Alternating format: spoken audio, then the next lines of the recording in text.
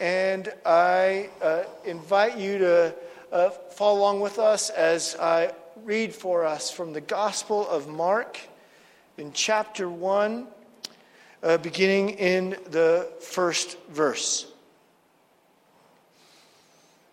The beginning of the gospel of Jesus Christ, the Son of God, as it is written in Isaiah the prophet, "Behold, I send my messenger before your face, who will prepare your way, the voice of one crying in the wilderness, prepare the way of the Lord, make his path straight." John appeared baptizing in the wilderness and proclaiming a baptism of repentance for the forgiveness of sins. And all the country of Judea and all of Jerusalem were going out to him and were being baptized by him with the river Jordan, confessing their sins. Now John was clothed with camel's hair and wore a leather belt around his waist and ate locusts and wild honey. And he preached, saying, "After me comes he who is mightier than I, the strap of whose sandals I'm not worthy to stoop down and untie. I have baptized you with water, but he will baptize you with the Holy Spirit." This is the gospel of the Lord.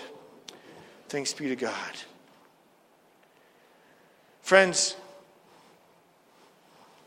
I hear in this text today an epic quest.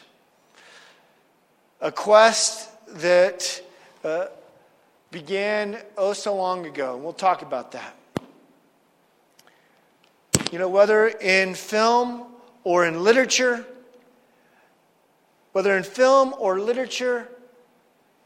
our gracious God has put on our hearts a need for a quest. And so we get drawn in, don't we? Whether you're reading The Lord of the Rings or going back to King Arthur, or more recently, if you're like my family, it is watching The Mandalorian on Friday nights, the new Star Wars epic series. And there, whether you're a fan or not, there's a character, the main character, who is fond of saying frequently, "This is the way." And I couldn't help but think of that when we're considering prepare the way this weekend. And this way, well, which way is it? Don't you naturally want to ask? And what are we being prepared for?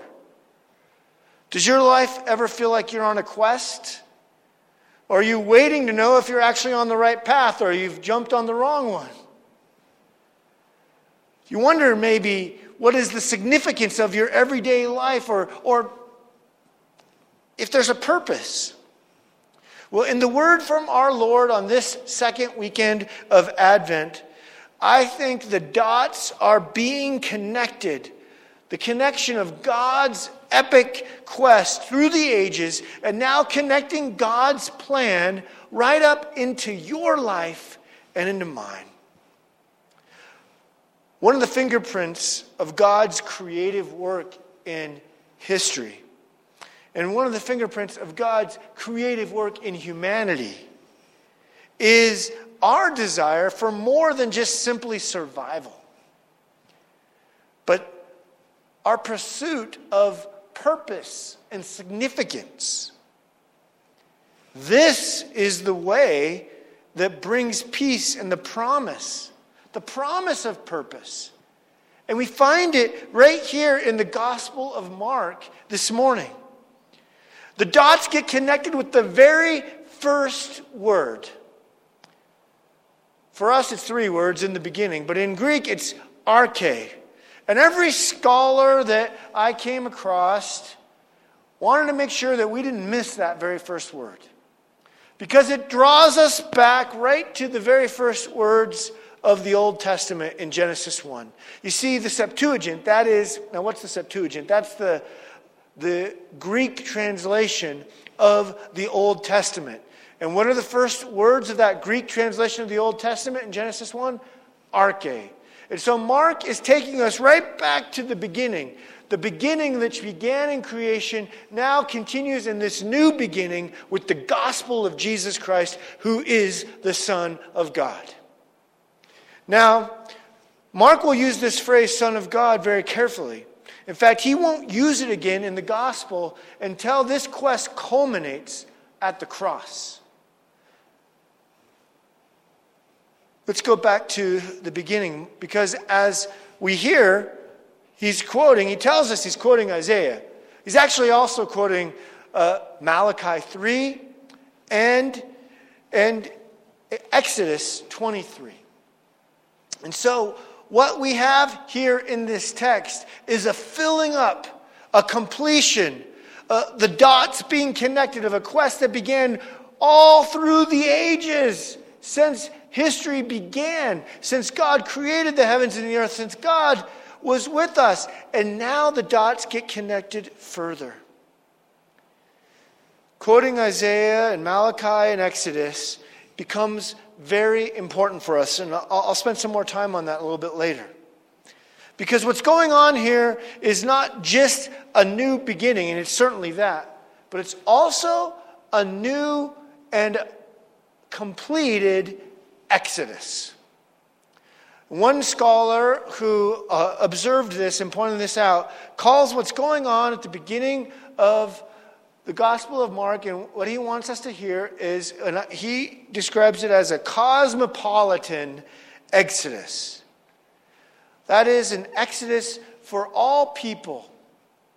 A new, complete exodus that's being filled up by Jesus.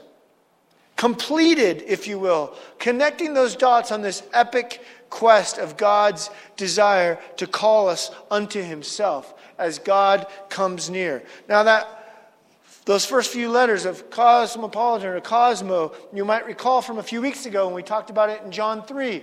It's the world that hates God. This is the world that God loves. This is the world that God has come to save for all time. Culminating not just in a cosmos out there, but a cosmos right here. And in your heart. In our hearts. Allow me to make and renew the familiarity with you on the first Exodus to understand this next one that we're hearing about in Mark. God chooses an unlikely prophet in that first Exodus found in the book of Exodus. And that unlikely hero is Moses, right?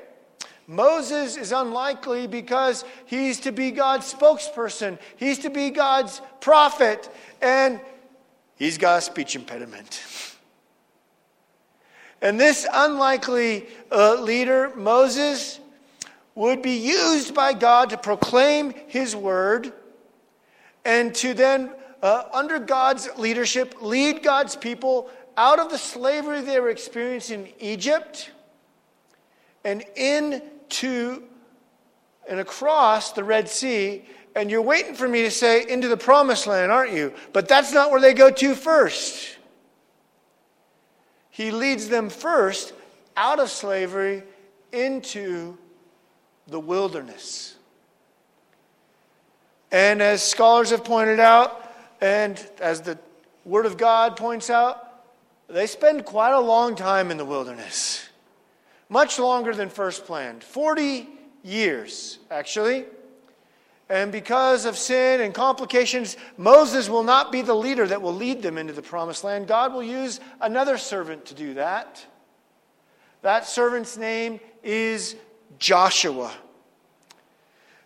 And to help you connect the dots even further, what Joshua does with this time is to lead them right to the doorstep of the promised land at the Jordan River. But I've gotten ahead of myself. Let's talk about the wilderness for just a moment. What happened in the wilderness? They received on Mount Sinai the word of God. That word which came to them, and as God was near them in the cloud, and you remember that image of cloud that we heard about in the text last week of God's presence being near. Well, what happens when the word comes? Well, we know It cuts to the heart. Not only does it tell us what we're called to do, but it reveals to us that we can't do it. And that we aren't doing it. And that we need to, what? In the wilderness? Repent. Right? Preparation includes repentance. Back to Joshua now. Joshua will be God's servant to lead them through the Jordan River and into the Promised Land. And guess what happens? Once again, he parts the Jordan River. In Joshua 3, it says that the water was up to its brinks. It was high level. Don't be thinking of the Rio Grande at this point, all right? All right? It's high water level, and the water is being in maybe around April. Some scholars hypothesize that the water level is high. And this is when God, not during the easy time to cross the river, he takes them once again on dry land across and through the Jordan into the Promised Land. This, my friends, brings us to the banks of the Jordan River where God has us in the text today. Where he's about to complete a new Exodus, prepared by his forerunner, John the Baptist, but led no other than the one, Jesus, the Son of God. And remember, Jesus, the Son of God, is, that name, Jesus, is the Greek translation of his Hebrew name, in Hebrew, Joshua. And so, this new Joshua, this Jesus, which, by the way, Joshua means Yahweh brings salvation. And so guess who's bringing salvation once again? Through the Jordan River. Jesus, Yeshua.